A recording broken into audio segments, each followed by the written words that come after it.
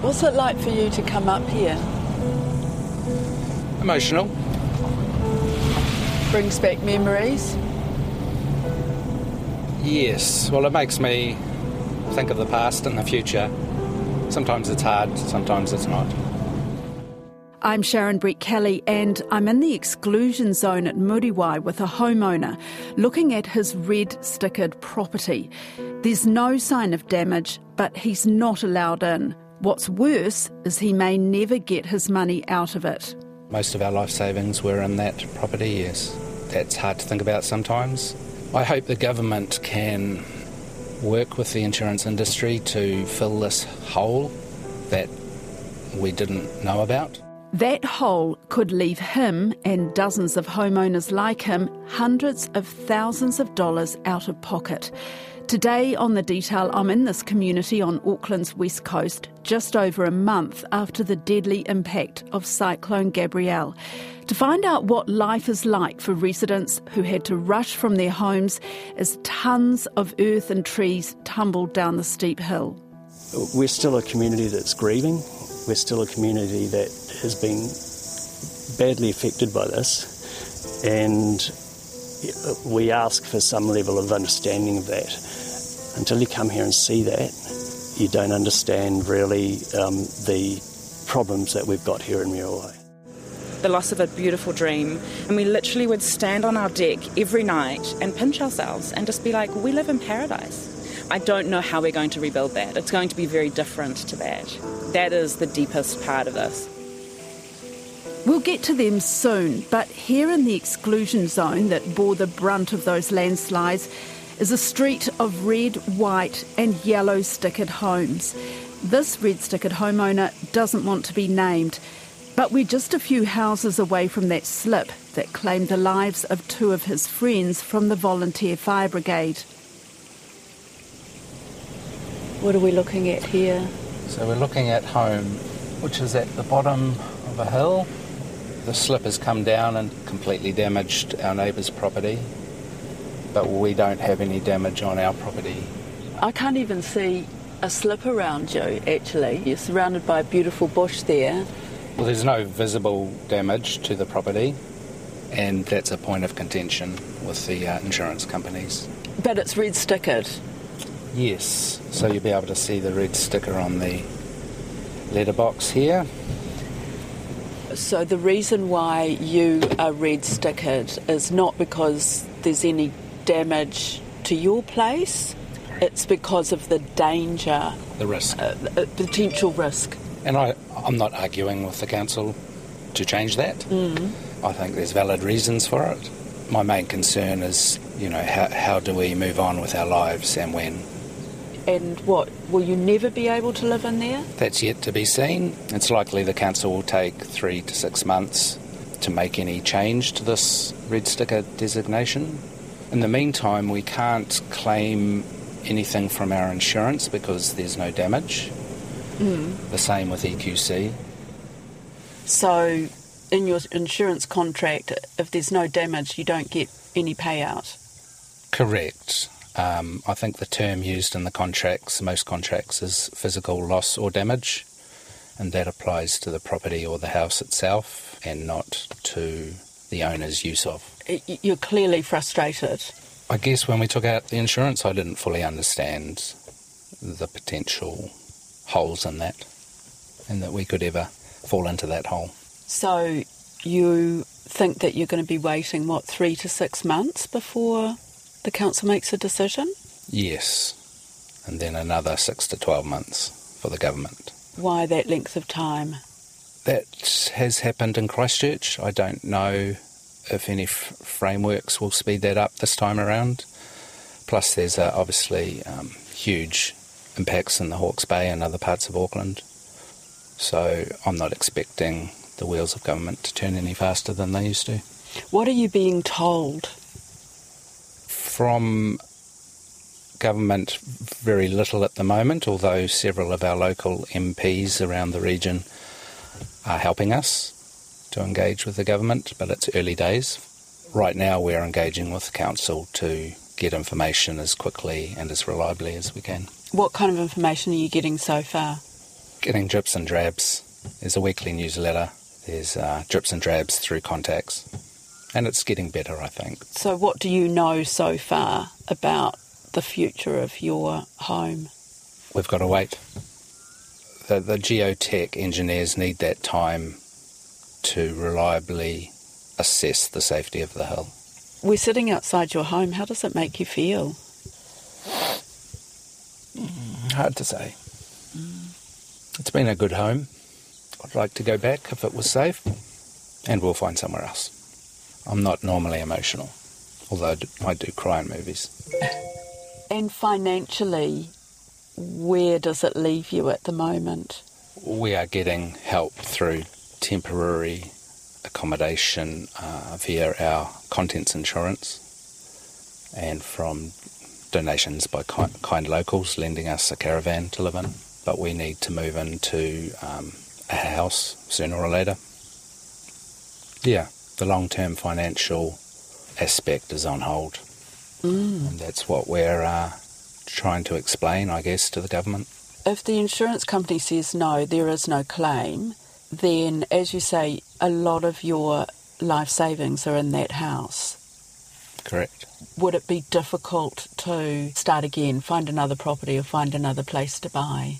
I expect we wouldn't be able to buy in Auckland. I guess the type of property that we would be happy with. So we're currently dreaming of moving to other parts of New Zealand. You don't want to stay in Muriwai? I do really want to stay in Muriwai. My fear is that I won't be able to afford to. That's the other side of things for you, isn't it? Being part of a community and also the loss of 2 fire brigade mates. Yep.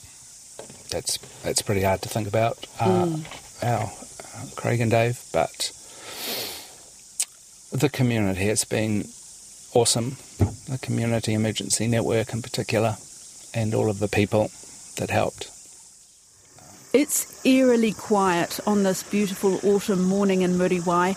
I'm driving around with Jeremy Jones, who helped set up the Community Emergency Network Facebook page. He says Muriwai is still in crisis. We're close to the car park right next to the beach, and there's a kind of a marquee tent right there. I don't know, why would that be there outside the Rangers That was station? set up because they had, the Auckland Emergency Management had some services down here. Even Red Cross were down here for a while. It's been 4 weeks since the disaster, just over 4 weeks, so up until now it has looked like an absolute disaster zone. Has it? Yeah, and I guess having Red Cross people walking around it, yeah, it was a real disaster feel. Yeah, about it reinforced and that. it was a really strange feeling, Sharon. Being inside Muriwai felt like a disaster zone, and then you go outside of Muriwai and people are riding their bikes around and not even realising what's going on inside Muriwai. So it was a really unusual time. And even now it must be unusual because you're not shut in, the rest of Auckland is shut out in a way. Yes, it's a residents-only area at the moment, and it needs to be so that we can sort the situation out without also having to deal with thousands of other people. Do you feel like the rest of Auckland understands what's going on here? I really want to say that we've been really well supported by our local community, by our schools, by the organisations around in the area, but also by wider community around Auckland. I want to extend a huge debt of gratitude to all those people that have helped us and are still helping us. And we needed that help. Our community was heavily affected by this. There were 202 homes that were evacuated. Some of those homes, the people in them had to leave with literally the clothes on their back, and in some cases their jammies and not even the clothes on their back. So it was a tremendously traumatic experience for those people, each of those households that have had to evacuate, and as well as the wider community of Muriwai. have had some loss, some trauma of some type. Some has been a lot worse than others, but without the support and the generosity of the community and the wider community of Auckland and New Zealand, we would have had a much greater suffering. This is beautiful Malkatea, Maori Bay, very popular surf spot. So as you can see here, the regional park is closed, and up here, the reason they've closed off that area there where the fences are is because there's been slips on the track out to the Gannets. Can we go and have a look at that? Sure. This is actually a really good place to see very roughly the geology of most of the West Coast and just about all of Muriwai. So you see those hard rocks, they're volcanic rocks. Above that you can see the sandstone. So there's a layer of sandstone at the top, volcanic rocks at the bottom. The problem with the slips was that when we had that unprecedented rainfall with Gabrielle, the water comes and soaks into that sandstone, becomes very heavy, and the layer between the sandstone and the volcanic rock, that's where the water starts coming out or building up pressure. And once that happens, it destabilises the sandstone above. And that's what happened on the night of Gabrielle, where that destabilisation started to move that sandstone, the water came gushing out, and once it starts moving, it gets a little bit looser, a little bit like the liquefaction in Christchurch, and then the slits start occurring. Don't you love it? Yeah. A little slice of Muriwai, normal Muriwai life, you Very might normal. say. Yeah, a boy skating down an empty road on a skateboard. So, Kat Corbett, you've just come up to me and said you're never going back to your home? Never, no. Why? It's stuck under one of the biggest slip in Muriwai. The night of the event, we literally ran out of the house in our undies, down one side of the house, as the slide was coming down the other. Pretty extraordinary experience. Why are you never going back? Is it still red stickered? It's very red stickered, and we literally have... The cliff fell into our garden. It's probably, in some places, 10 metres deep. So where we would have had a 5 to 10 metre drop off the side of our property, that's almost level. Yeah, and we've got trees through the walls. So it's beyond repair? My husband's a civil engineer. He seems to think it really is. I think the cost to remediate that would be extraordinary. But of course we need to go down and do that process and go down that road. We're just wildly speculating at this point. Yeah. Jeremy says to me that even some people who are allowed back in just don't want to go back in. I mean, even if you felt it could be repaired, how would you feel about going back there? There's no way. There's absolutely no way. I could have my children in that house and feel safe. If you want to stay in this community, would you build somewhere else? Would you buy something else? Well, that's a whole new conundrum, right? So, we're just faced with quite a big loss in equity. We've had an equity whack. Whether we can buy back here, I'm not sure. We'll wait and see. We're not trying to look too far into the future, because that's a bit overwhelming. So we're very much just like, let's live today. How would you describe what it's been like in the last 4 weeks? I mean, Jeremy talks about the incredible generosity and kindness of people within this community, but also from the outside. It's been absolutely mind-blowing how people have rallied around us and looked after us, and just the care is extraordinary. Would you say people are fragile? Oh, it's incredibly delicate. Everyone is delicate, and it's so difficult for so many people, and everyone's situations are so different. You know, people who are mortgage-free, who have worked their whole lives for their home, and certainly insurance won't be able to replace what they've got, and, you know, they're sitting sort of in their sort of 50s, 60s, and it's very difficult. So the uncertainty is, it's enormous. How are you feeling now? It's very strange. I feel like there's this amazing opportunity ahead. You know, I firmly believe that when you get chaos like this, there is a silver lining, and you've just got to look for it and hope that it will appear. So that's very much where I'm at. I know I can't look back because it's too sad, and I can't, like I said, look forward because it's just too daunting. So it's just being so grateful for today. So we're coming up to the surf club now. On the night of the disaster, this was where people evacuated to. There was quite a lot of chaos at that time. The surf club ended up flooding a little bit. There's wind, there's rain, the power was out. People were scared, there were kids crying, dogs barking, orders being given. Once they assembled down here, they were taken by Unimog out to Waimaku Hall and then to the Trust Stadium. So it was a really hard and traumatic night for a lot of people.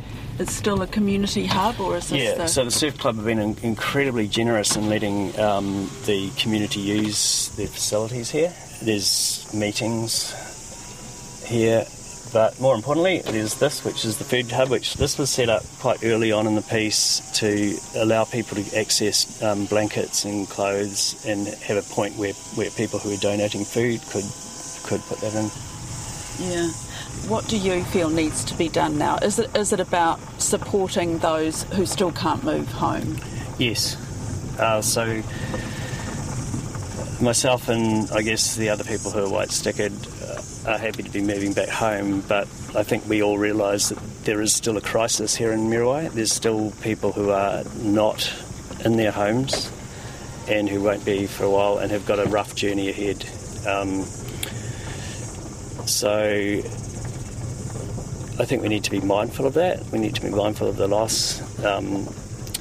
We're not having parties in the street because we're back in our homes because we know that our next door neighbours are not. Outside the fire station and just across the road from the exclusion zone, I meet Maggie Brott. One of the amazing, upstanding members of our community. You've got your high-vis vest on, which says census stats. So are you still doing census work? I am. So today's going to be the first day I'm actually going to tackle this corner of Mototara. I haven't gone in that way just to see. Now that I know that there are more houses that are not dangerous, I'm happy to go through there and find the residents that are still there, because again, the census, we only do it every 5 years, and we even just capturing the refugee status of this many displaced people from last week on Tuesday, when the question is, I think it's very vital for the community and for government to understand. So I've appreciated being able to go through and find, where our refugees have been placed in. I know in some homes, you're there, but you're from the Domain, you're over there, making sure that everybody's counted, because we need to rebuild Muriwai. But there's still a lot of issues in the wider Norwest community that the census was very vital for me to make sure our community was getting their voice across. That means that you've got a bit of an insight into what's going on. You weren't affected yourself. No, your house wasn't affected, so yes. You still live at home. Mm-hmm. But what are you seeing there? What are you seeing out in this community? So I am enjoying going door knocking and meeting all of my neighbors who I didn't know. And the sense of resilience is there. There's a lot of survivor guilt from people, whether they had no damage to their home, or even I've got a friend who is in a red stickered property that just yesterday went white. So she's happy to go back, but she's still feeling that survivor guilt because she knows, neighbors left and right don't have that. The food hub, is it still open? It is still open. The demand is seeming to recede a bit, but there are 15 different households that are still based at the campgrounds, and that's people who still don't have some other place to be but want to be here, need to be close, whether their children are in school, their jobs are here, their lives are here. They can't displace themselves someplace else. Sure. But food, why would they... I mean, this might sound a bit harsh, but why do they still need food? The food hub need is coming down, but initially the whole point was your house may be red stickered, you may be here, but you may not have a car. Your car may still be in your driveway, and you literally can't get out to go to the store. So it's not, I can't support myself. It's something's missing from my normal cycle to be able to be self-supportive. I understand. That was the issue. Have you come across anything surprising or shocking still? I mean, 4 weeks after the event? The things that were more shocking, actually, were when council changed their mind last week on Friday and decided, hey, I know we told you 2 weeks ago we're here to support you and we'll keep the cordon in and we'll make sure you're covered. But when they pulled back and went, oh, well, wait a minute, no, we don't need to be here, that was very gutting to the community because so much of council and government staff had been so supportive and had said, we're going to be here. So to quickly have that pulled away was shocking and quite raw. I was very happy to see how quickly all of the community in that Facebook group put out the need to make that change, and I was happy that within 24 hours, council had pulled their head in. Now, it took a little bit of politician, response and a lot of neighborhood complaints before that happened. But council have to make better choices and just stick to whatever they're going to say, because that's not going to work for anybody. You can probably smell the contents of our freezer sitting in that bag. Oh, really? Ugh. Just took that out yesterday. Did you? Day before yesterday, yeah. It was interesting. We were just down at the coffee shop and you had a little chat with one of your neighbours, and he talked about, he had 10 minutes to go into his house and collect things, and it's really hard to make a decision about what to get, because not only are you thinking of that, but it's the emotion of going back inside this place that you love. That's right. Your mind is racing. We made a list, so that helped keep us on track. I've heard of other families that carried out 20 kilos of dog food because that was their priority. Your mind goes crazy when you're in a time-bound situation like that. There's so much to choose from. So you're living in a caravan here. We're heading towards winter. What's ahead for you? We have secured some rental accommodation that we'll move into soon. It's very expensive. And that's not covered by any kind of insurance? Our insurance, temporary accommodation, will cover that for about 5 months. And after that, we'll see. So we've reduced the mortgage to interest only. We'll have to make some decisions in 4 months. But the decisions aren't in your hands. You're waiting for the council to make a decision and then for the government to move. Some decisions are in our hands. We can choose where we want to live, and we want to live in Muriwai. I want to stay part of the fire brigade in particular, which means I've got a much smaller area to choose from in order to respond in a timely to emergencies. I hope we can find accommodation at an affordable price for a decent amount of time. Is there anything else that you want to tell me? Any kind of message? It would be to ask the government to engage with locally led recovery efforts, and probably more importantly is to fix that insurance gap. I'm sure the government has access to many people that can come up with a solution that doesn't leave people destitute. There'll be people far worse off than us, so I hope we can find a solution. I expect it will just become more prevalent as storms get bigger and harder, and it's a complex situation, both from a geotechnical, weather, natural disaster point of view, as well as the financial institutions involved. And there are hopes that the new natural hazards insurance law will deal to this, but it doesn't come into effect until next year. That's it for today. I'm Sharon Brett-Kelly. The Detail is supported by the Public Interest Journalism Fund. Today's episode was engineered by Phil Benge. Our producers are Sarah Robson and Bonnie Harrison. And thanks to the good people of Muriwai. Ka kite anō.